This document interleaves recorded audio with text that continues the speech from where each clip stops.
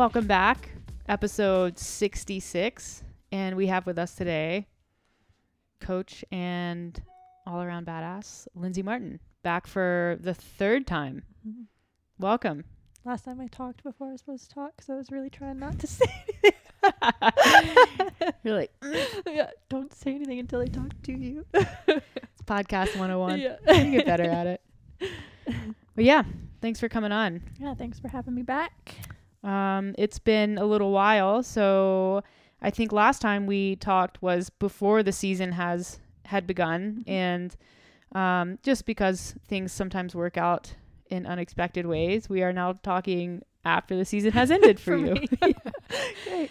So I know not what you expected necessarily, so why don't you talk through just sort of what you've been up to the past couple months, and then how things played out for you with CrossFit season and where you're at right now. Yeah. So yeah, I don't remember exactly what month it was that we talked, but like you said, it was before, I think, the Open. I learned a lot during the Open this year. I think I have to admit that I let my ego get in the way a little bit. I think it had been a little while since I had been, I don't know, obviously last year you were looking at the leaderboard and stuff, but I had very low expectations last year because of how everything was with COVID and stuff. And so I don't think I was as obsessed with it, and I couldn't let it go during the Open this year. And the fact of the matter is that the Open doesn't matter anymore. And so to back up a little bit, I started having knee pain in January. And so I went in to see a sports medicine doctor, and it just Canada, if you're familiar with our healthcare system, it takes very long. So I was actually really jealous listening to Meredith talk about how fast she got her foot looked at her last podcast, because it's but you didn't see her bank account dwindling down to nothing. It's worth it. I didn't talk about the cost, but it was significant. So it's all free, but it takes forever. So basically, by the time I finally got in to see the sports med doctor, it was maybe a couple weeks before the Open, and then I didn't get the injection, the cortisone and hyaluronic acid injection in my knee until during the Open, or right after the Open, so in between the Open and quarterfinals. And so I was really just hoping that the cortisone would kick in and I would be fine for quarterfinals, and that wasn't the case. So I kind of for the Open, I redid some workouts, which it just wasn't necessary. Hopefully Mike doesn't listen to this episode. So which workouts did you? She redid them completely in secret. Mm-hmm. Yeah. Well, okay. So the first one I redid, he knew about because I posted about it on Instagram. So yeah, he made a comment afterwards oh, good job, good thing you redid that workout. It was really close. You were working. And I was like, shut up, Mike. But yeah, that one was kind of I was just an idiot about the box jumps. So I knew that if I just did the box jumps properly, I could get a way better score. So that's what I did. And actually, Brent Fikowski was at OPT the first time I did it, which was really cool. But he was you have to make a box. You have to make a box that's only 20 inches by 18 inches. Oh, he's the one who told you to do that. Yeah, he was like, you need to play the game. You need to have a rope that isn't like these ones at OPT. You need to have your own box that's smaller because it's still regulation. Mm-hmm. And so I'm obsessing over this. I'm I didn't use the box. I jumped like an idiot over the box jumps. I know I can do better. So then I'm talking to my boyfriend Chris about it enough that he goes and gets his friend, and they make me a box. They spend a whole Saturday making me this box. So now it's I literally can't not redo it because I have this brand new custom made box that I need to try out. So I did, and I don't think that one messed me up too bad. It was just obviously you're then missing a training session to redo a workout that doesn't even matter.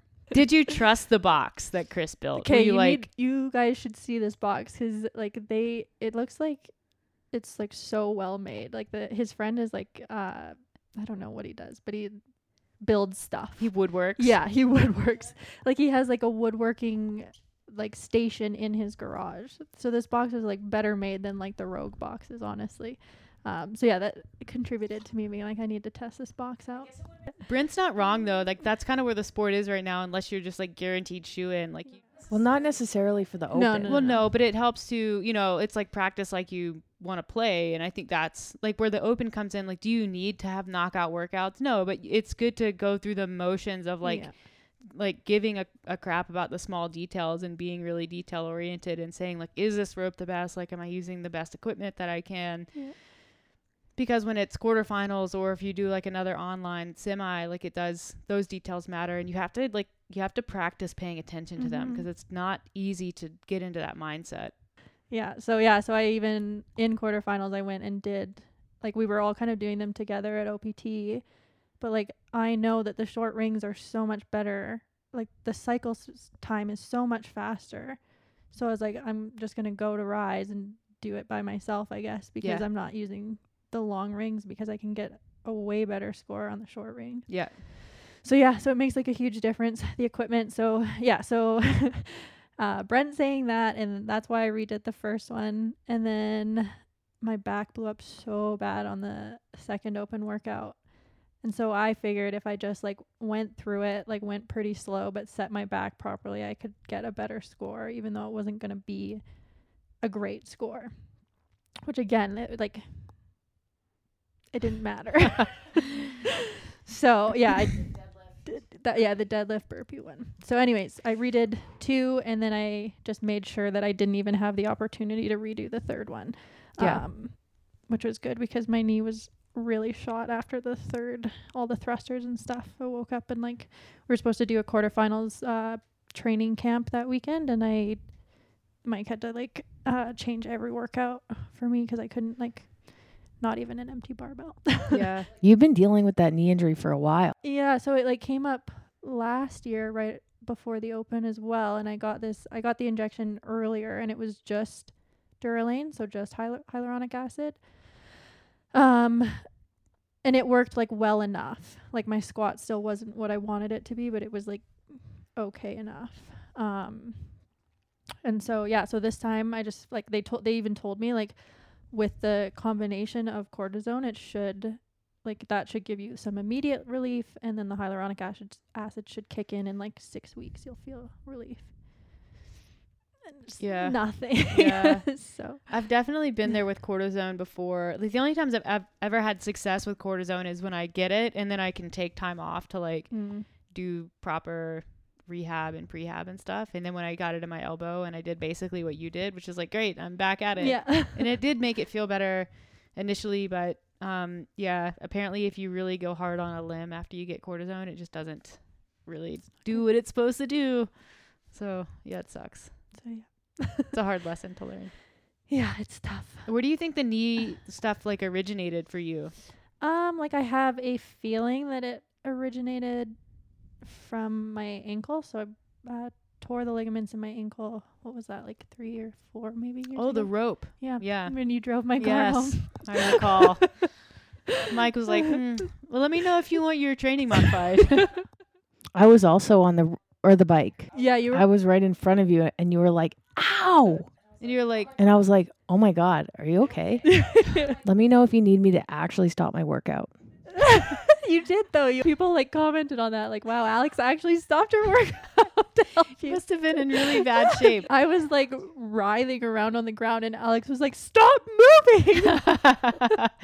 I've done that. That is a unique pain. That was also, you also did the open with a broken ankle. Yeah, I have a bad track record. I'm just going to take the boot off and tape it up and do 150 wall balls. Yeah, and row with one leg. Like, just stop. Just stop. Yeah. I can't. My brain is broken. There's something wrong with my head. You know those people who are really book smart but not really street smart? That's you. Yeah. I did the ankle on the rope thing in the middle of the 2015 Open. Did that stop me? It did not. Was it smart? You ended up getting to the games oh no, that was me. I ended up getting, let's see, what happened after that? Horrible back injury and quad tendonitis. So I think it's, again, all ankle related. You know, we can't help ourselves. So the takeaway is never stop. Yeah. Just keep Just- pushing. Where do I yeah. think it came from? Yeah. So I tore all the ligament, or tore a couple ligaments in my ankle a few years ago, and now it just doesn't move the same as the other one. Yeah. So that is what I think, and like a lot of like practitioners that I've seen have said like, yeah, maybe, but maybe not. Yep. So I had a really good massage therapist in North Carolina say that it was all of my issues on my right side, my back, my quads, my hip stuff is all ankle. Because I used to sprain my ankle all the time playing soccer, always my right one, and then that was the one I just murdered in 2015. She was like, yeah, it's ankle. Yeah. So you have terrible mobility in your right ankle, and so you move funny. Yeah. I think that makes sense. Yeah. Literally, it's like, it's not even like, I mean, the ankle itself kind of opens up in squatting. She's like, but when you squat, especially, and like the heavier it gets, you just kind of tilt. And so that starts to have bad implications. So yeah, it could definitely be that. The chiropractor I'm currently seeing for my back seems to think my knee pain could be stemming from my back as well. So yeah. Yeah, I think, I don't know, quarterfinals just ended up being a bit of a write-off, I guess. Yeah. Like, so as much as like my knee did slow me down just in general, like across the board, my overhead mobility is really terrible. So those like overhead dumbbell walking lunges, right, like I literally can't do those. Yeah. Like the video is ridiculous. Like it's like, were your arms bent? Yes. Yeah. So yeah, was my knee hurting? Yes. If my knee wasn't hurting, would I have still got a really shitty score on that workout? Also yes. Yeah. So yeah, I think like obviously in semis last year they had the single arm overhead squats, and that, so I didn't get a good score in that workout, but it was like I was already at semis, which for me is like, that's like the pinnacle. That's what I'm shooting for.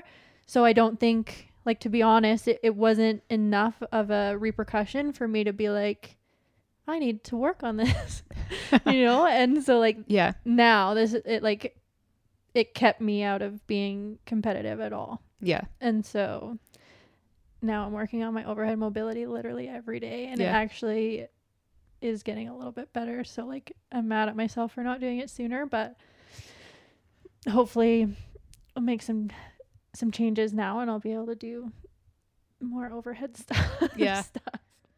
Yeah, the double overhead anything is brutal. And they put in that standard this year where you couldn't touch the dumbbells. I think that a lot of people could probably go overhead and then like smoosh them together and get some stability there. But they said, nope, can't do that. Except apparently if you're like Annie Thorsdottir and a couple of other like big name people who did it and didn't have any issues with their videos, but that's a whole nother conversation. Do we want to get into that and the workout? Yeah. So I think, so I had workout 1 that was just really bad for me, and I was like, okay, like if that's going to be the case, then I need to absolutely crush number 2 and number 3. And I did crush number 2. What was number 2? It was the pistols and the GHD and ring muscle ups. It took me a full hour of like wrapping my knee and doing like activation exercises, and then I took Motrin, Tylenol, and naproxen. Just triple whammy. And a shot of vodka. And some meth. Not feel it anymore. And then I was able to do a pistol. But yeah, it did like finish like 74th or something in that workout. So that was good. And then workout 3 was I saw when those scores came out, I was like, right away, I was like, people didn't do the workout right. Like it was just too complicated. And like the wall ball being to 10 feet for both men and women. Like I guarantee some people miss that. And then the shuttle run being 25 feet there and back is 1. Yeah. People just like screwed that up. Yep. So it is honestly like a little bit disheartening that CrossFit did nothing about it. Because their thing was basically like, we have looked at it and the impact to the qualifiers is null. Like we've decided it wouldn't have impacted the top people. And I'm like, how did you decide that? Like you can't possibly know that until you eliminate those scores. Like eliminate, they're gone. Zeros or whatever. There need to be more disqualifications. Otherwise, no one is actually going to read the rules. Yeah, like what does this mean for next year? Yeah. Like, I don't have to care about the standards. It says 10 feet. I'm going to do it to 9 feet. It says 50 feet. I'm going to do 25. Like, Yeah. I don't know. You see them making adjustments to like some of the top athletes. I don't think they're making the right adjustments to everybody. And then you have that. And it's basically saying that there's two different sets of rules. Yeah. But the problem is that the people who are scoring, like 1,000th, 2,000th place, but not doing that properly are definitely having an impact on the leaderboard in like a way that's impossible to even like understand. Until you like make those changes. Yeah. And see how it falls. Yeah. I mean, the issue with CrossFit is it's such a small organization. Like they don't have the infrastructure to run a large online competition. They know that. So just keep it really simple. Yeah. Like keep the workout simple. You don't need them to be complicated. You can add in skilled components without it being complicated. You make sure that the right people get to semifinals where they can be judged in person. Like it's not a hard concept. They've been doing it with the Open for years. What sucks is it's a small organization and they need to not make it complicated, but they do. And then you have all of these people putting all this time and effort into it. And then, it's just unfair. Yeah. And that, I think it was Brian Friend at the Morning Chalk Up that said, like, it's at the point now where, like, people who are trying to get to semis are dedicating hours of their day to training. Like, they take it incredibly seriously, and all they're asking is that their performance be judged fairly. Yeah. And it's not. And other performances be judged fairly. Yeah. Like, be judged fairly in the context of your peers and competitors. Yeah. So. It's tough. Like it's people who get really, I mean, it's like understandably upsetting, but at the same time, I'm like, they've been doing this shit for years. Yeah. And I do get that like the very top people are still making it on. Like no one like, I don't know, Tia Claire Toomey still made it, like Mal O'Brien still won the Open. Like, so like they are still getting the right people to the games, but I just think that like, there are people whose goals are semifinals. Yeah. So I don't know. Yeah. And like, it's like with the amount of training, and you can't take away from someone like that. You can't say just because someone was taking the last qualifying spot for semis that they're like, that the person right behind them doesn't matter. Yeah. Like they do matter. And it's, those are the people that get affected by this kind of thing. It's not the people in the top 10, but they're working just as hard to get to that stage. So it has to be, you have to respect that effort and treat it with the same consideration, I think, which isn't happening, but maybe one day. We can hope. Thanks for letting me come on here and voice my oh no, yeah, CrossFit. That's what we do. we do. That's basically why we have a podcast. It's so fun. There's like this thing, when you're in the circle, I don't know, the CrossFit circle.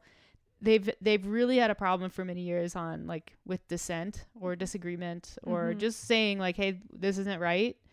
So I think that it's important to be able to voice that. But the guy, do you follow Hiller Fit? Yeah, I started because of all of this. Like, final stuff. So this guy's on Instagram now and on YouTube. He's also the head judge now. Yeah, Alex was like, oh, the head judge. And I was like, oh, Alex, no, that was a joke. It's April 1st. Yeah. I fell for almost every single one of those. Except ours. Yeah. Tydax had one. They had like a bar or a rack for like a bar and plate. No, that was a that Lico. went on your car. That was a Lico. Oh, I was like, oh, it's a Lico. Yeah. I was like, oh, what? What, so your barbell can rust? I was like, Alex, April 1st. Every single time. I follow this like backcountry ski lodge, and it was like so-and-so backcountry lodge purchased by @Vale something or other. People in the comments were losing their minds. They're like, corporate sellout, this and this and this. Like, I can't believe you would sell out to Vale. And they were like, guys, April Fools. Check like, the date. Why would Vale buy a back? Yeah, anyways. But no, I love that guy because he's basically saying all this stuff that either like we have said and just gotten like shit all over, or that I think and I don't necessarily put out there. But Danny Spiegel put in the completely wrong score. Yeah. And then on the other side, Annika Greer gets kicked out. Like, She didn't submit a score, and I'm like, what's the difference? I mean, like, I know, I agree that Annika, Mhm. like, you should have checked your score. Yeah. But Well, a lot of people don't, and she didn't have a score and didn't have a video. A lot of people put up videos with dead links, and they're not doing anything about that. So you can put up a score and like not have done the workout or not, like, don't have a video, and you can basically either like hope that they don't reach out to you about it, or when they do, say like, oh, I typed in my URL wrong. Here's the video recorded on a day that I don't know. Was it recorded on the right day? There's no date verification. So it's just, there's a lot wrong with the system. And then Danny's been doing this shit for years. Like, I think she knows that it is better for her to put in a bogus score, do bogus reps, accept whatever the penalty is, than it is to actually do the movements to standard, because she'll just be really slow. She straight up loses ring muscle up workouts like every single year. Yeah. So it's like, what do you think's going to happen? It's so annoying. Okay, so back to you, Lynsey. Like, how was it for you? You know, you put a lot of time and energy and effort into this, and you had the goal of getting back to semifinals, and, you know, there's got to be some disappointment. Like, how was it during quarterfinals, kind of knowing that you weren't going to make it back, and then how is it for you now, like, looking back on it? Yeah, I think, like, you just, like, I just, like, let myself feel it for a bit. Like, I was, like, so sad, and I obviously was, like, yeah, by the second day, I knew, like, this isn't this, because we had done workout 4, workout 1 and 2 at that point, and I was like, it's probably over for me. Like, again, I don't have that, like, off switch, so, like, I still gave the last 2 workouts literally everything I had, and so yeah, I just cried a lot over the weekend, because I just, like you said, like, I worked so hard, I put so much into it, and it isn't going the way that I wanted. Like, not even close. Like, I don't even have a chance. I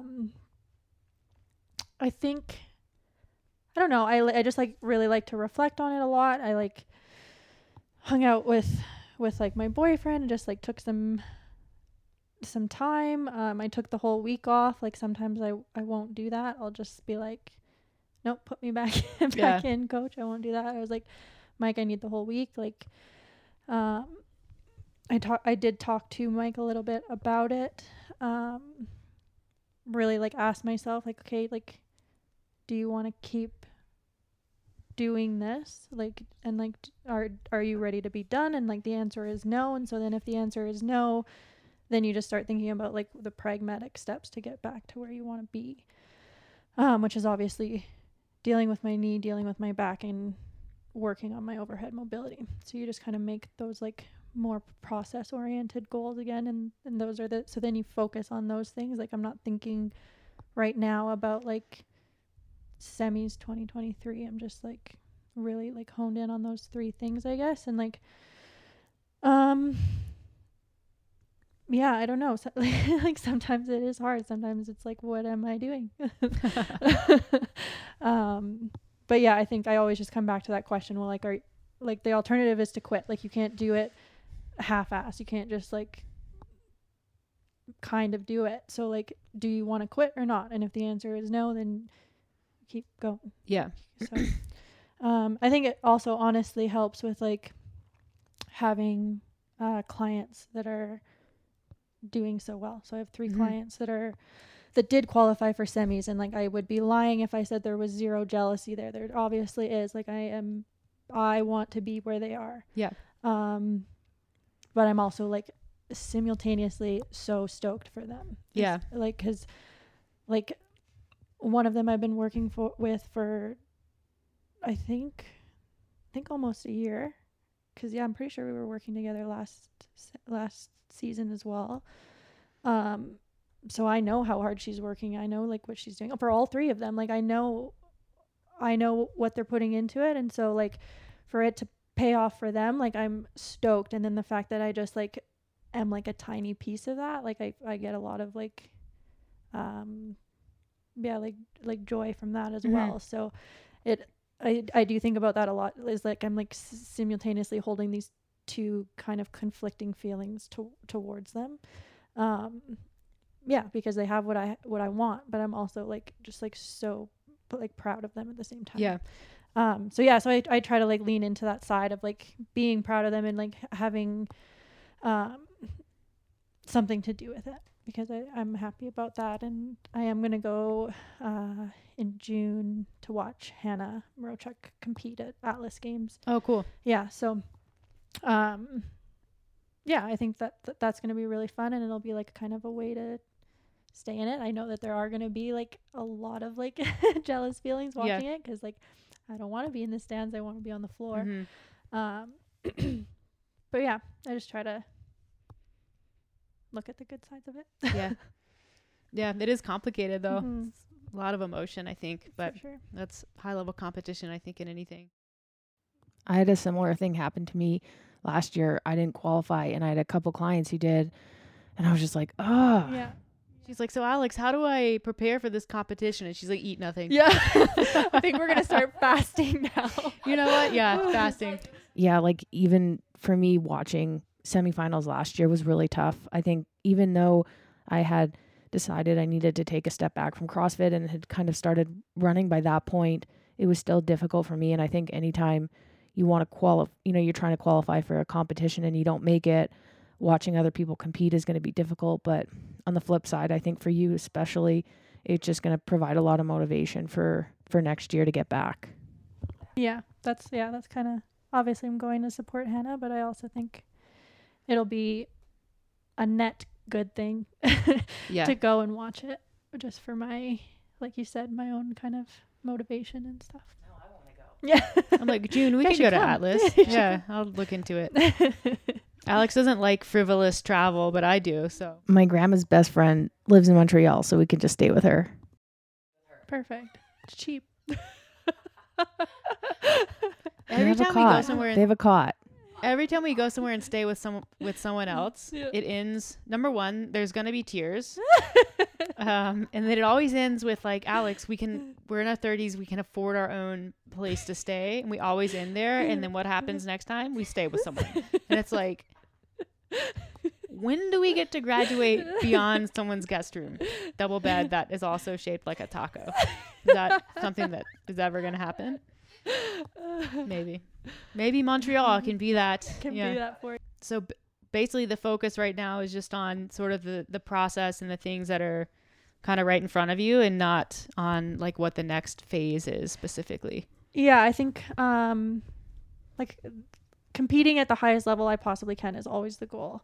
I also recognize that I have some like hurdles coming up this year. Like my sister's getting married, and I'd be lying if that wasn't causing me a lot of anxiety about training. Like I don't think I would say that to her, express that to her. She's got her own anxiety going on about the wedding, but I'm gonna have to miss probably, because it's my sister gets married and then Chris's brother gets married the next week. Oh, So yeah, and then plus so like the bachelorette party, Mm-hmm. bridal shower, which I did know was a thing, but I guess forgot about. So my mom is roping me into that. You don't need those things. Yeah. Just wait until we have our flash wedding in September, and you're on the hook for all of these activities again. Yeah. I'm just kidding. Yeah. Yeah. Yeah. I'll be I'll know all the things by then. I guess, yeah, I forgot there's so many like sort of miniature obligations, especially when you're so close. Mm-hmm. to Yeah, the when your person. family's like in a different country. Or Yeah. something. Yeah. I had to miss a lot of that, or all of it, for my sister's wedding because of like COVID. And I think she didn't do quite as much as she had initially planned on, but yeah, it's a big thing. So yes, I've got some kind of like hurdles. Obviously, like taking a week off here and there isn't going to kill me, even though it feels like it might. But Yeah. So yeah, so the goal is always to just compete. But I don't want to do it like I just did it. Like it's not fun to be in that much pain, or to like start out physically not being able to do a pistol, having to like figure it out, and obviously like crying my eyes out in the process, and then finally getting it, and then getting amped up again to do the workout. Like I don't want to do that again. So like I'm going to sit out of competitions until my knee is better. Yeah. So That's smart. yeah, I was like kind of hoping to do the Madrid CrossFit championship or challenge, but that what's it called, qualifier starts May 1st. Yeah. So, yeah, so it's too late for that. So yeah, just gonna focus on the process and see where that gets me, and if I'm good by OPT's competition, I'll probably do that. Yep. And then it'll be the Open, or maybe Miami with you guys. I don't know if Yeah. that's still on the table. Yeah, we have a place booked, so Alex is still in. She's noodling it. She's Mhm. in deciding mode. Mm-hmm. But I like look at those weights. I'm like, damn, that was heavy this year. And I'm like, I am not in shape to be lifting that right now. that's cool. Well, thanks for filling us in on that. I think it's there's definitely some universal themes in competition, and yeah, a lot of what you said is really familiar, and I've been there a few times. I don't know if Alex has, because she used to not get injured at all, but It's wild. yeah, I've definitely been there. So right, so we are going to spend a little bit of time today talking about poop, which is honestly one of my favorite topics, and that's not a joke. So you're kind of our residents. I would say, like, of our coaching team staff, you're the most sort of into the science as far as like specific nutrition stuff goes, which is cool. And so you had sent along kind of a blog post which inspired this topic on IBS. And so that's what we're going to discuss a little bit today, kind of the background, symptoms, subtypes, and then sort of how to proceed with intervention for it, and what kind of expected outcomes could be for that. So IBS, Lynsey, take it away. Yeah, it is kind of I guess an odd topic to just kind of bring out of the blue, but obviously we do get clients occasionally that like either think that they have, like, they kind of self-diagnose themselves with IBS, and in doing that they obviously have actual problems that they, like, digestive issues that's stemming from. So I think that's probably what led me down this kind of rabbit hole and caused me to write the blog post and want to discuss it. That being said, I think it is kind of important to talk about what you should do before you decide that you have irritable bowel syndrome, or like things that you could do before you even like go to the doctor, because there are so much like low hanging fruit. Like I had this client a couple months ago, and I'd been working with her for a long time, and she told me all of a sudden that she was like always got bloating and always had her digestion was never very good. And I was like, oh, well, like let's look at some of these things first. Like, do you chew your food? Like, do you make sure that you're like make sure you're chewing your food? People always find that to be such a ridiculous question, and I'm like, no, but do you? Yeah. Because a lot of people, then they think about it and they're like, you know what? I don't. Yeah. Yeah, she was like, actually, my friends always comment on how fast I eat and how I'm always done before everyone else and all this. And I was like, okay, so let's start there. Like, I want you to put your fork down in between each bite, and I want you to think about chewing your food.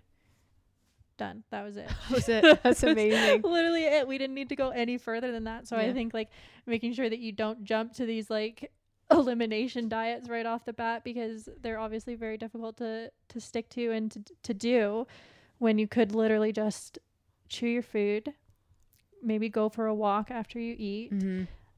Definitely manage your stress. Like, that's always an underlying thing with all of this, even with IBS. Like, there is that CNS part of it, and like managing your stress is a huge thing. Yeah.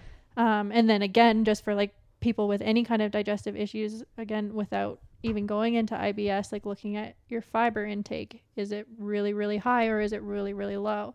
So I think you guys have maybe mentioned this on the podcast before. Like, people will be like, oh, like I'm so gassy. Like I'm having a hard time with like bloating and stuff. And you look at their logs and they're eating 70 plus grams of fiber a day. Yeah. And then you just bring that down and it helps. Fixes it. Yeah. Well, I think that's like classic, well, it's, like foods that contain fiber are healthy. Yeah. Therefore, more of those foods is a good thing. Yeah. When it definitely reaches a point where that's not, there's no longer a good thing Yeah. and can cause those issues. Yeah.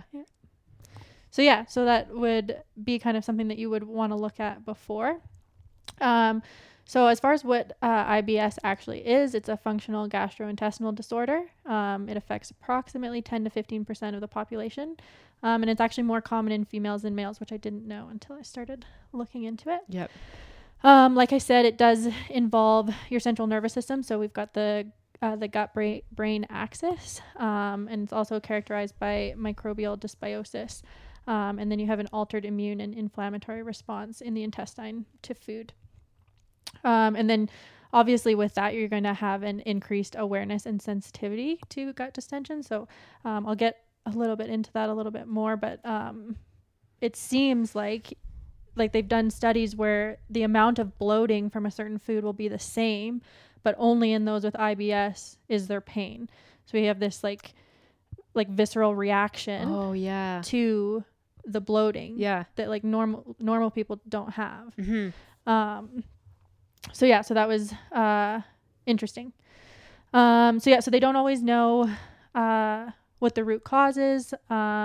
It can be from like an infection, so you can get it from like a bacterial infection, or it can be completely non-specific.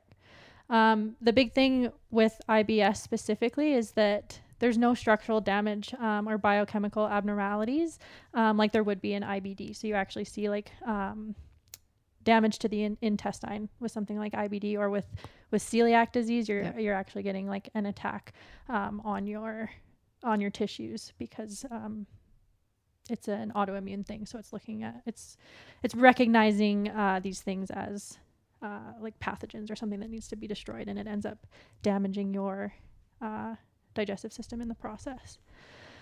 So that's what it is. And then as far as symptoms, in order for it to be considered IBS, you have to have at least 2 of the 4 symptoms that I'm going to mention here, and they have to be going on for 6+ months. So it has to be... It's a long time. Yeah, that you have to just deal with it. Yeah.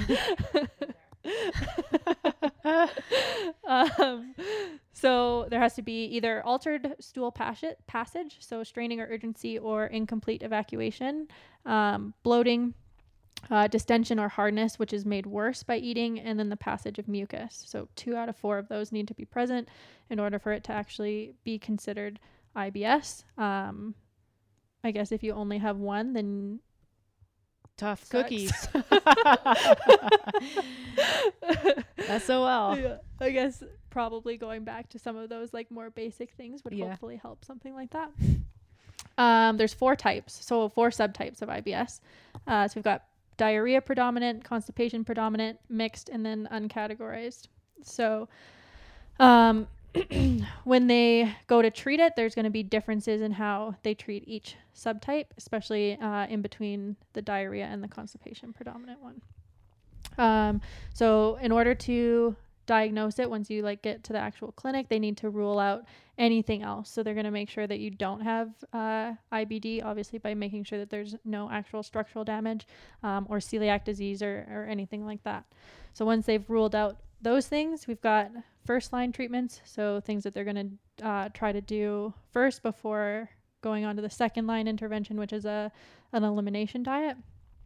So the first one is kind of close to what you would do, like what I talked about with people with just kind of like general digestive issues. So you want to just make any dietary changes that might help. So you want to decrease alcohol and caffeine. You want to lower spicy and fatty food intake.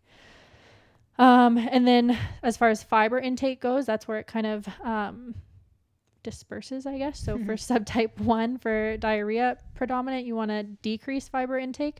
Obviously, this is going to be temporary, and there's pros and cons to doing this. So like we already mentioned, fiber is super important for nutrient absorption and just like proper emptying of the gut and stuff. So it's not something that you want to do long term, but it might help to decrease symptoms, kind of make things get back to normal, and then you can start introducing more fiber again, hopefully.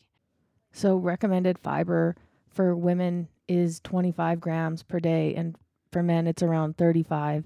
So what would low fiber look like? I think it would be like as low as possible. So you'd probably be looking at like less than 10. Yeah, I'd say sub 10. Yeah. You want to basically get rid of like fiber-induced gut motility. Yeah. Try to slow things down. Yeah. Clog it up. Yeah. Plug it up. Literally. And then on the other end, constipation predominant, we want to increase fiber, particularly soluble fiber. And there was a study that showed that flaxseed was potentially more effective than psyllium husk. Psyllium husk is usually what's in like Metamucil or like your typical like fiber supplement. So it's kind of an interesting note that flaxseed was actually more effective. A lot of people will point to dairy, and that was also another interesting thing as I was looking through this stuff, is that sometimes it's just not. Like dairy actually isn't one of the like most one of the things that causes a lot of symptoms. Like usually it's kind of like doesn't matter if you have it in or not, as like obviously unless you have like a lactose intolerance. And then a lot of times if there is a sensitivity to dairy, it's dose dependent. So and I do see that a lot in my clients too. Like they can have a little bit of cheese, or they can have yogurt, or they can have like aged, like really old cheese, but they can't have other stuff. And so it's like, I think there's a lot of individual variability as far as dairy goes. And then stress management and the intensity of your exercise. So I think we talked about this one in the last podcast as far as like with sleep. Same thing with like your digestive health. So if some people I feel like are just not cut out to be doing CrossFit. So like I completely agree with that. And that sucks if you really love it, but like sometimes your body just like does not. So so a lot of times if you have some of these symptoms, like switching to more low intensity exercise can be really helpful, which again is hard for people to hear sometimes. So just like either like adding more walking, I don't know, low intensity stuff like biking or something could help a lot. So if there's no improvement in symptoms from any of that, then you move on to the second line intervention. So specifically here, they've found a pretty good results with low FODMAP diets. So that is something that I was like interested in looking at as well, because again, it's kind of like a buzzword. It's kind of like something that people are talking about a lot on Instagram and stuff like that, and like people just get it really wrong. I find like I don't think they understand what FODMAPs are, and the number of people who've come to me saying like I'm on a low FODMAP diet, and I was like, well, has it been 3 weeks or like how long? They're like, no, I've been doing this for months, and I'm like, please stop doing that. So like doing like the low FODMAP like elimination diet again is like any elimination diet is going to be like quite restrictive, and like the goal of any diet like that is to get as many of those foods back into the diet. And I think that's what people miss, is that they're like, oh, I can't have any FODMAPs at all, like never ever again. Never. And there's that list, the Monash. Oh, how do you pronounce that? The whole list of and they come out with they add to it. They add to it. So then like stop. It'll be like, bad news, strawberries are FODMAPs now. You guys you can't eat FODMAPs. And people who have been eating strawberries with no symptoms will stop eating strawberries. Like you So I think there's a bit of a disconnect. Sidebar, I feel like some acronyms don't necessarily need to be acronyms. For example, AMRAP. As many reps as possible. That one's easy. FODMAP. Fermentable oligosaccharides, disaccharides, monosaccharides, and the one that I struggle with the most, polyols. That's so 100% FODMAP. That needs to be an acronym. So with like an elimination diet, like for me, that's you've got like dairy and gluten, corn, maybe like peanuts, but then you have with the FODMAP diet, it's like every single fruit and vegetable. Yeah, it's almost like it's like a huge list, which again is why you don't want to be doing it for a long time because it's so restrictive. Very different from a traditional elimination diet. Yeah, it is both extremely broad and extremely specific. Somehow, because these like the types of foods, so fermentable, oligosaccharides, disaccharides, monosaccharides, polyols, are found in so many different types of foods. Yeah. The list is like, again, sometimes they just find new ones. Yeah, like exactly. That's how They many just, foods. test them. Yeah. So they're like those things like oligosaccharides, disaccharides, monosaccharides, polyols. Those are 4 different things, and they can affect the gut differently, like similarly for a lot of them, but differently. So oligosaccharides are not easily broken down. And we don't have the enzymes required. So because we don't have the enzymes required to break them down. So then they undergo fermentation in the gut because they're kind of just sitting there. So then they produce more gas, hydrogen or methane, and that leads to bloating, pain, flatulence. Again, some people won't experience that. Some people will experience that, but there's no pain type thing. So then disaccharides. So lactose is a disaccharide. So that does kind of fall into that with the dairy stuff. And then disaccharides and monosaccharides exert an osmotic effect. So they're going to draw water into the gut, which can cause that distension. And then polyols basically work similarly as the other 2. So to try to fix that and that reaction to those things, you try a low FODMAP diet. And again, it's not a diet for life. It has 3 specific phases. And it really should be supervised by like a clinical practitioner, like even for us to be able as nutrition coaches to be able to like watch them like as closely or like to like lead them through that diet is almost like, have you guys I have not had anyone do a FODMAP. Yeah, with like an elimination diet that's pretty like restrictive and extreme, so I usually refer out to somebody. Just it's out of my scope, and most people when they're at that point, they just need someone who's a little bit more experienced. Yeah, exactly. Yeah, and also you get the white coat effect. Like I have a lot of clients who will do exactly what I say, but then I have a lot of clients who, maybe they want to be on FODMAP and I'm the one that they want to help, but then like they also kind of don't listen to me all the time. Because like there's a difference between a nutrition coach and a doctor. Totally. And I think that you get the immediate white coat, like, yes, I will do that.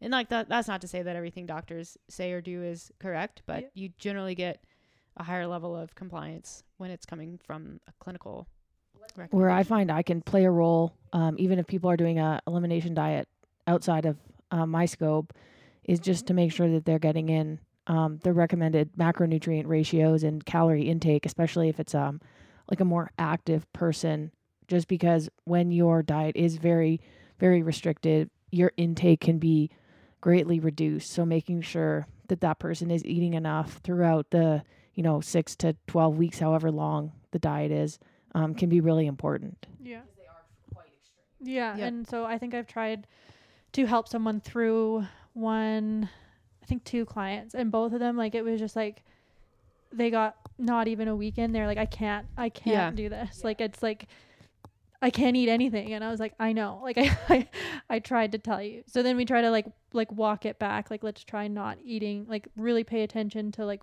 when these symptoms occur, which obviously like sometimes it's not like that. It's not like you eat it and right away you get the bloating and stuff, but let's try to like just like pay attention to like what you're eating when you get the symptoms, stuff like that. Like, try to figure it out that way. And one girl ended up like going and getting like SIBO testing and stuff, and like working with a naturopath, I think, anyways. Because this diet is tough. But I think, where is that? I don't think I wrote it down, but there was a stat that I read about like people who actually have IBS, like they would trade, what was it? It was something crazy. It was like, I would trade 10 years off of my life, like off of the end of my life, for relief of these symptoms. Like, that's like how much it is like impeding on their quality of life. Yeah. So I had IBS. I mean, I'm looking at this list here and I'm thinking to myself, like, yeah, this kind of fits the bill. I mean, for the last like 6 or 7 years, I've been doing all the testing and like I did the full elimination diet. I did IgG testing, celiac testing. I've had multiple stool samples.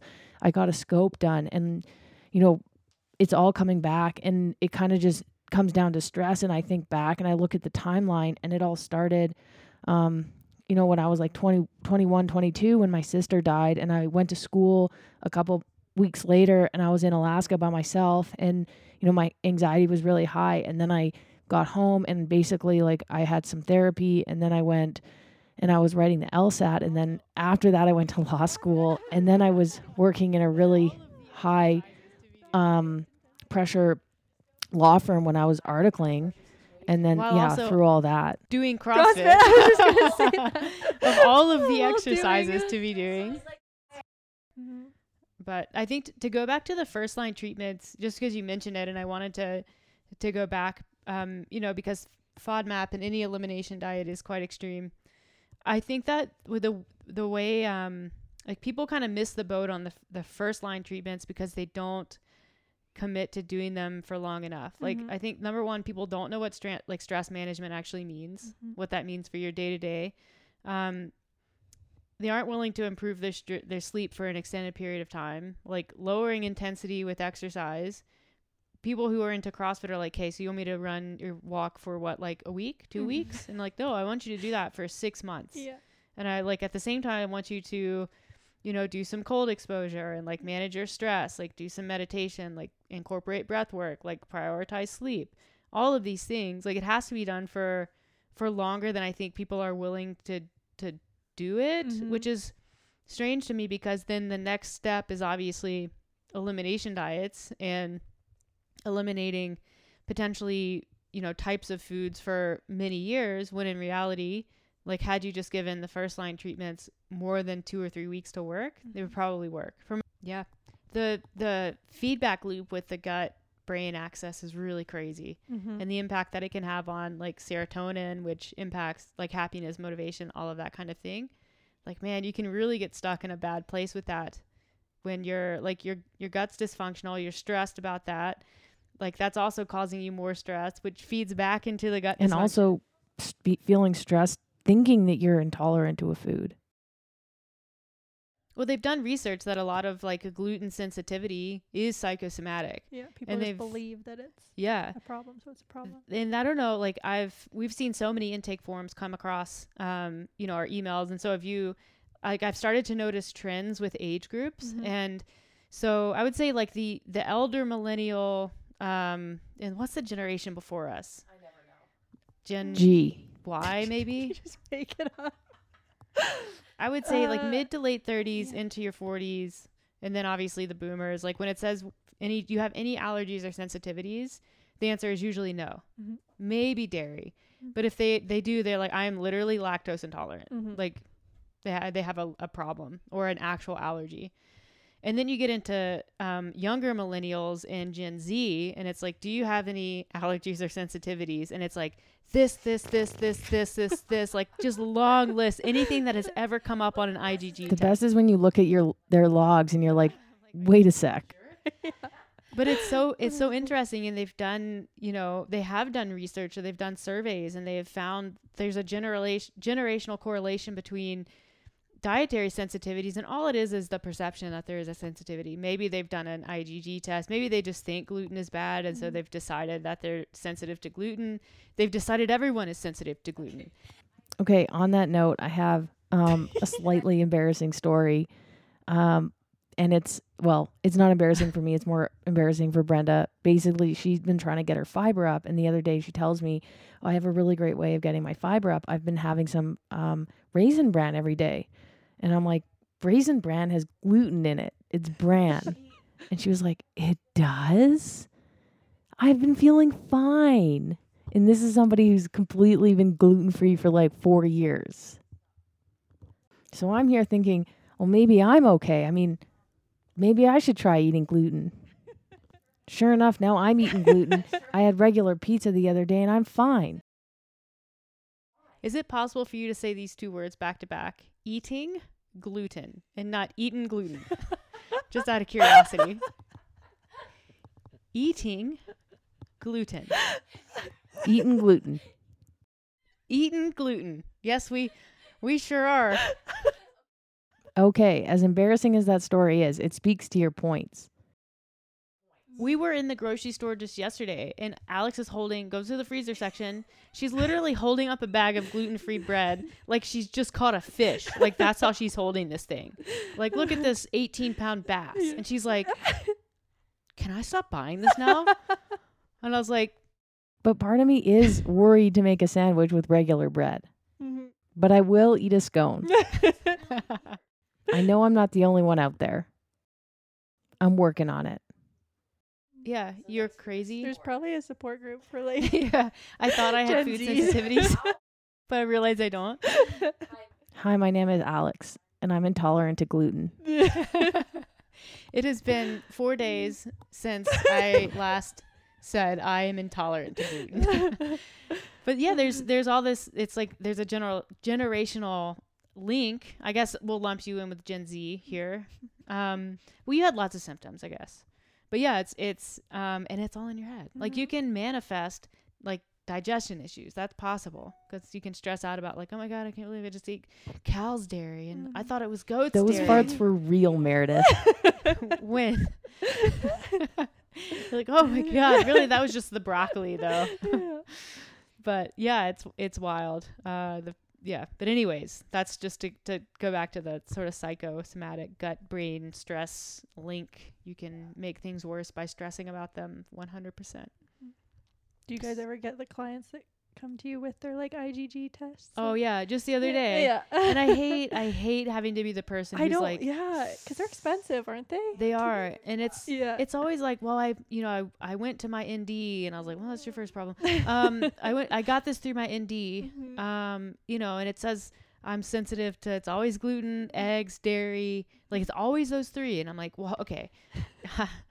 How often do you eat gluten, eggs, and dairy? How often do you eat those? And they're like, Every well, day. daily. I can't believe I'm eating something I'm sensitive to. And I'm like, hey, IgG is going to tell you predominantly what proteins are in your diet on a regular basis. And that's what it's probably going to identify. So I usually say, like, a positive with IgG always needs to be confirmed with a more appropriate and clinically significant test. And that's my line, which is not to like write off that I'd never want to write off someone's concerns. But I'm like, the likelihood that you are sensitive to egg whites is extremely low. Marcus Philly says that almost everybody is allergic to eggs. Oh, about how almost everyone is sensitive to them and this and this. Allergic. I'm like, you would know if you're allergic to eggs. Yeah. And it's usually like, do you have any symptoms occur right after you eat these foods? And it's usually no. Just started today. Yeah. After I got my test, I had bread. After I read that post. Now my neck's itchy. The IgG thing needs to go away. Like there's just so many companies that can run them because it's a pretty inexpensive test. And then like doctors, like you can't get it covered by insurance for a good reason. And so, yeah, there's people out there making a lot of money on IgG tests because they're bullshit. Yep. Yeah, I could go down another rabbit hole, but we'll go back. We'll go back to FODMAPs. Yeah. So the way that the diet works, again, 3 phases. So you do restriction for 4 to 8 weeks. You remove all the FODMAP foods. You really try to get adequate nutrients from other foods. So you try to still get fiber from flax, calcium from leafy greens, stuff like that.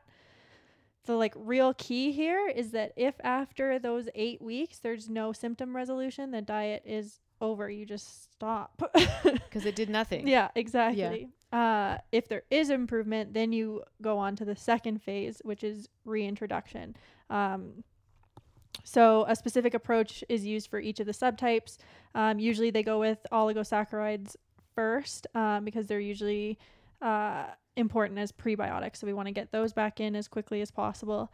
And then we need to assess the personal threshold tolerance to these specific FODMAPs. So you can, again, like I mentioned before, you can have, a threshold. So like you can have a little bit, but you can't have more than this set amount. And again, that's personal and individualized, and that's something that you kind of need to assess. So again, with like the reintroduction phase, so you do this 8 weeks of like a very restrictive diet, and then it's still restrictive. You add like one thing back in, and you wait and you see if symptoms come up, and if they don't, then you're good. Then you can take that out and put something else in. Like, it's not an easy thing.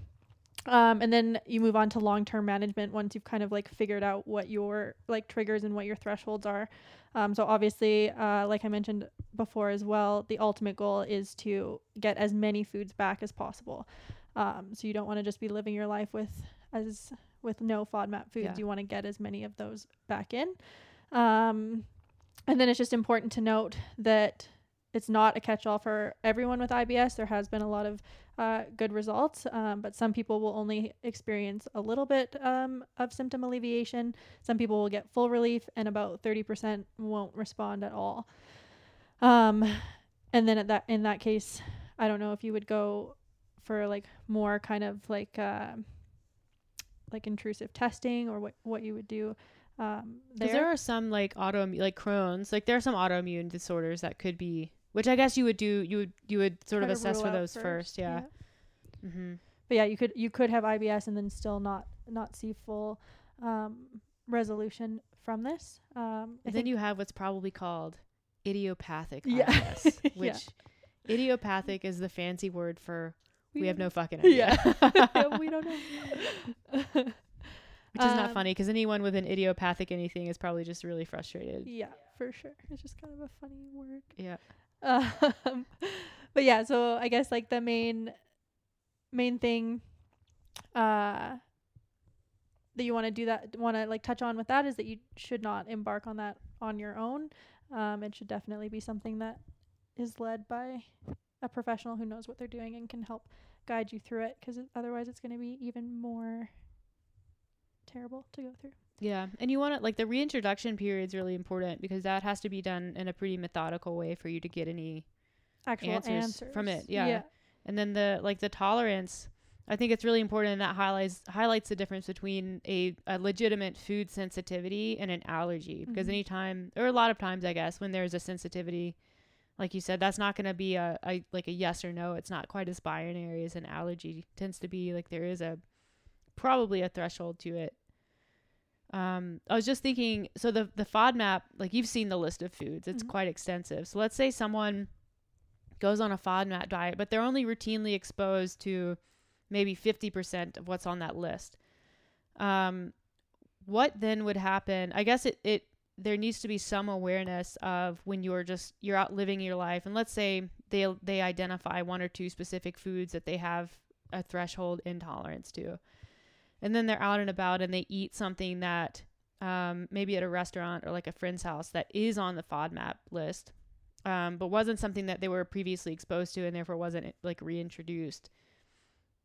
They could have a return of like full on symptoms, or at least some symptoms to that. Yeah. So I guess it's sort of, I don't know what the question here is.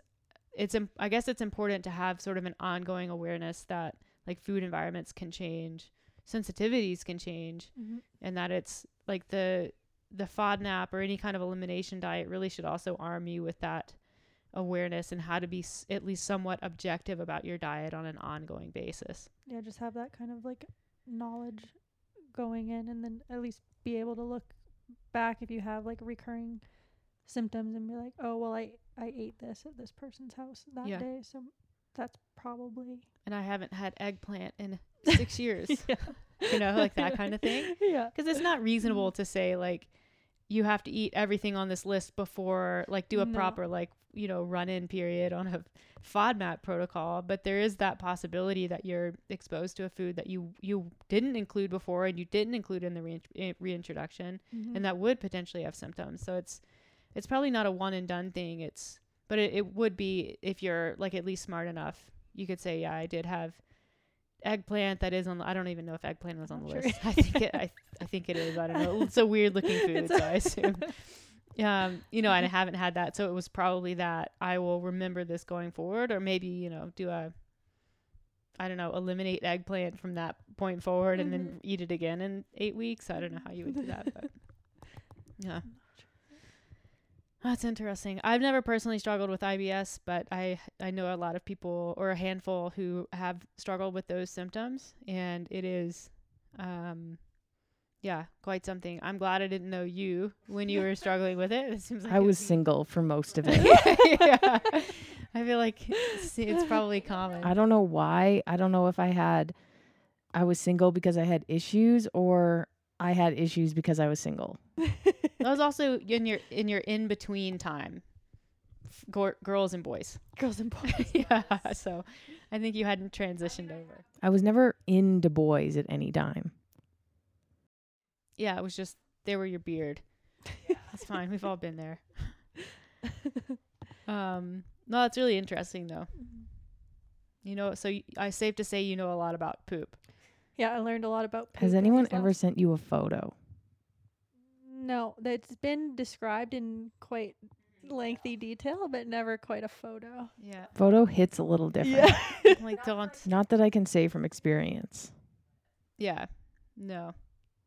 I haven't received a poop photo either. Okay. So I wanted to bookend this podcast with a few questions for Lynsey. Okay. First one. Do I know these questions? Okay. This will be good.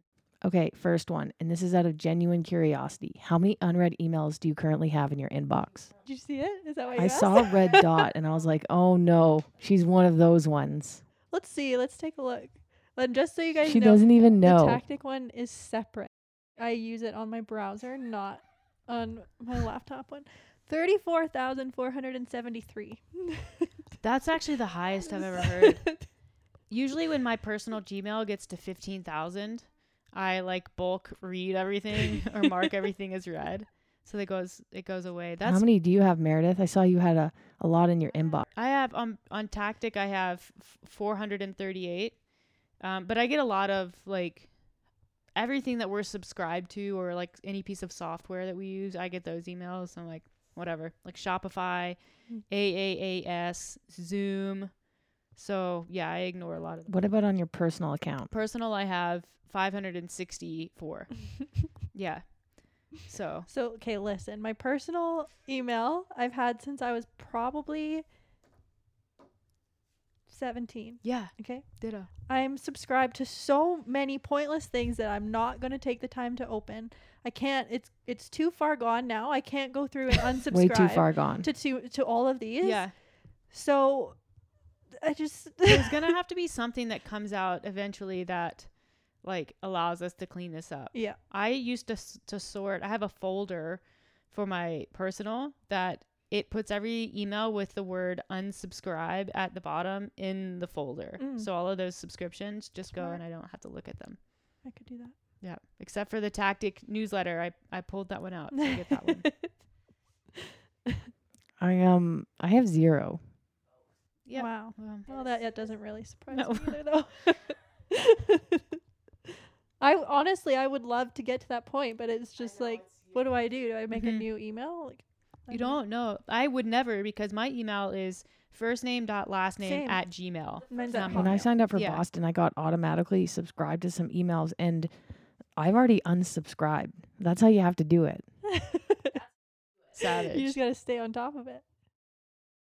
It's too late. It's too late. So my next question is, what was the story of the first time you got drunk, or do you have another funny drunk story?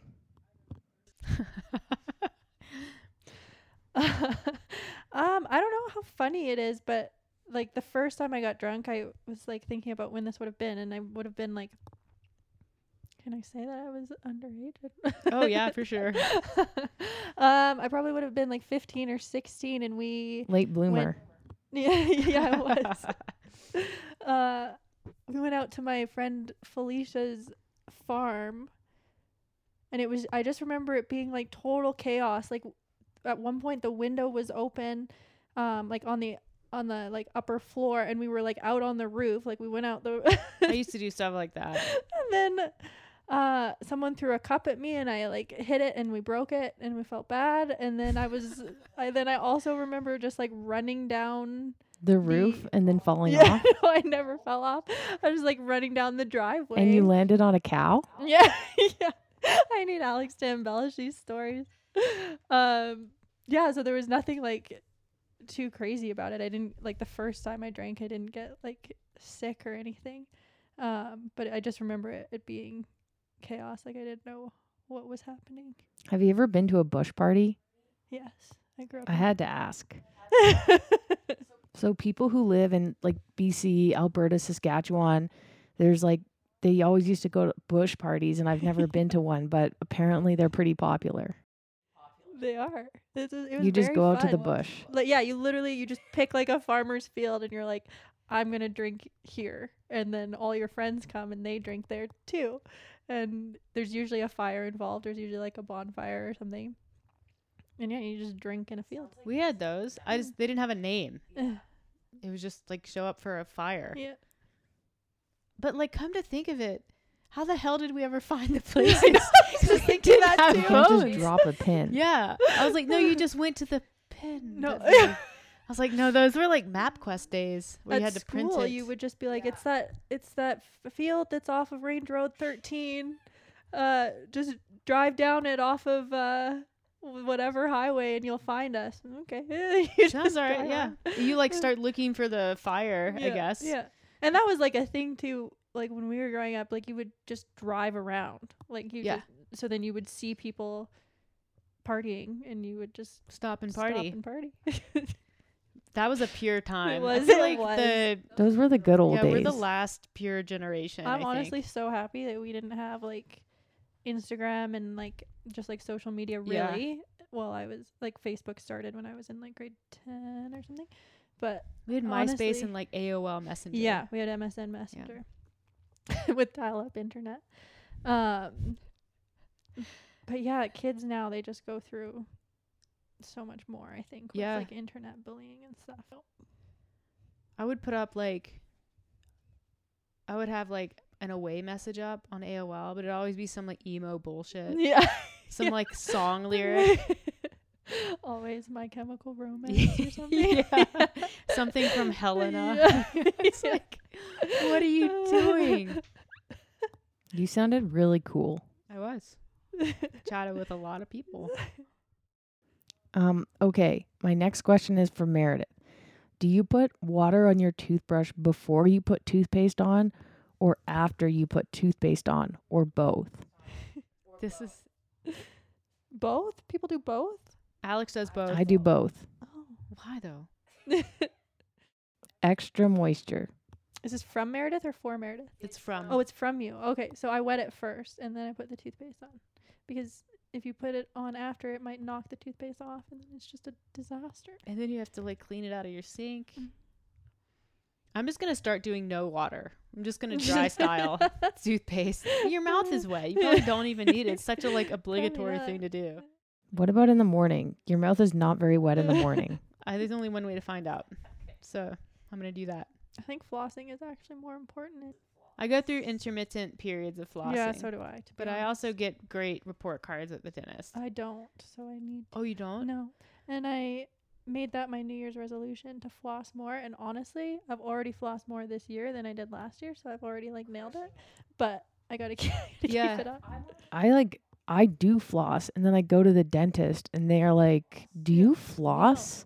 And then I realized that I was using floss that apparently doesn't do anything. It's like a tiny ribbon. Interesting. What kind do I have? You have the good stuff now. We replaced it and I replaced yours. Yeah. I have those like little picks right now. Like The picks are a good way to start yeah. because you can That's how put I'm them easing out myself in. on the. I bought like a big thing of floss, like one of the things, and then I just left it out on the counter, and so I flossed like a champ, Mm-hmm. and then I ran out. That's what I have to do with supplements too. Like I have to have them out on the table in front of me. Chris puts them away. I stop taking them. Yeah. Yeah, the supplements have to stay out for sure. Okay, next question. I've been thinking about getting a tattoo. Do you have any ideas? Any ideas? I'm not giving you tattoo ideas. I have to live with you. Meredith says she wants to get a Harry Potter one. Did I say that? I saw a girl recently that has like a wand tattooed on her forearm, like Like the whole length? like the whole, yeah. That's kind of sick. I wonder what kind of wand it Yeah. was. I'll ask her. I was thinking, and be honest, tell me if this is a bad idea, but I was thinking like a tiny little black and white cat, but like maybe just the outline of it, of the ears. On So it'll be like a on stamp. what part of your body? I think that's fine. Yeah, I mean, it sounds very unobtrusive. I love cats. I need ink under my skin. After I got my most recent one, I decided that I've crossed the threshold now, and now I just want to be covered in them. Yeah. So yeah. So I have my next one planned. I was talking to a girl actually, and it's gonna be on my forearm and basically be like a band with like flowers around it. Also. Are you gonna do like a sleeve eventually? Yeah, just like I like that. Yeah, I think Why it's- not, may right? as well. I have a client who's going head to toe, like Really? neck down, whole body, Yeah. and he's really close. Wow. Yeah, he's got How his. does he have enough ideas? You know, like how do you like something enough to have? I think he a just full kind of like body? he has some themes Yeah, I and then guess lets you the can. artist just do. I'm like, that's also a lot of money. Yeah, it is. I mean, I don't know what whole body costs, but it's got to be in the like tens of thousands of dollars. I was talking about this the other day with like tattooing too. Is that like when I got my first one, I was 18 or something, and so like my sister and I literally just like Googled like tattoo artists near me, and we Yeah. like booked the first girl that came up, and like went and got these birds tattooed on our rib cages, and then The bird's always the first. You got a Always. bird. What's your first one? and now with like Instagram, like you can vet these people. You can go and like look at all their work and decide like what kind of like what's it called, style you like. Yeah. And then like all the good ones now, their books are closed because I know. everybody's getting tattoos now. Where like before you could vet them. Yeah. But here's how that goes. You show up at the tattoo parlor. There's the book. And there's the book, and you're looking at it, and you're going in your head. You're like, "Fuck, I don't like any of this stuff." Yeah. But you know what? I'm here, so like, Literally what happened. that's how that We got- goes. Because you're like in your head, you're like, "No, I really want one." So it's just like dopamine Yeah. everywhere. Just all of That your was body's me. full of dopamine. But I'm still happy with mine. Yeah, Oh, you I guys' know. tattoos Yeah, are I mean, nice. like probably got lucky. I got lucky. Did you get lucky with the birds? You like It's the fine. birds? Like yeah. I would like it, again. I was 18, so I'd like it touched up. But yeah, Yeah. we like all things considered, we got lucky. Yeah. My sister, I think on our 18th birthday went and she has stars on her foot. She has like 3. I'm like, that's such a typical like early 2000s 18-year-old tattoo. You're like, I Yeah. want stars on my foot. It was when the foot tattoo was the thing. Yeah. Yeah. Well, that's good. I don't know what kind of tattoo I would get. I was thinking about adding to my bands. Mm-hmm. I'm worried about the band, honestly. Like, how do they keep it so straight? I'm like worried that they're gonna like. I was so impressed. But we went to, there's like a guy that does really good line work Okay. in like on 4th Ave or on not Marta Loop, Mission. And yeah, you want to go to like a line person. Yeah. But he did a really good job on yours. Yep. What's your next question there, Alex? My next question is, because Lynsey's told us about this and I want her to share, tell us about Millie's pregnancies.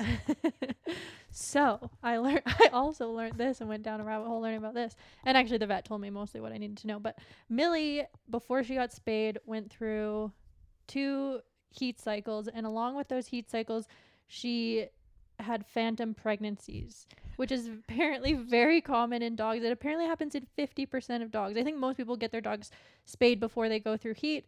I had read that for big dogs, it's best to wait to get them spayed until they're at least 1.5 years. So that's what I was doing. So that's why she went through heat twice.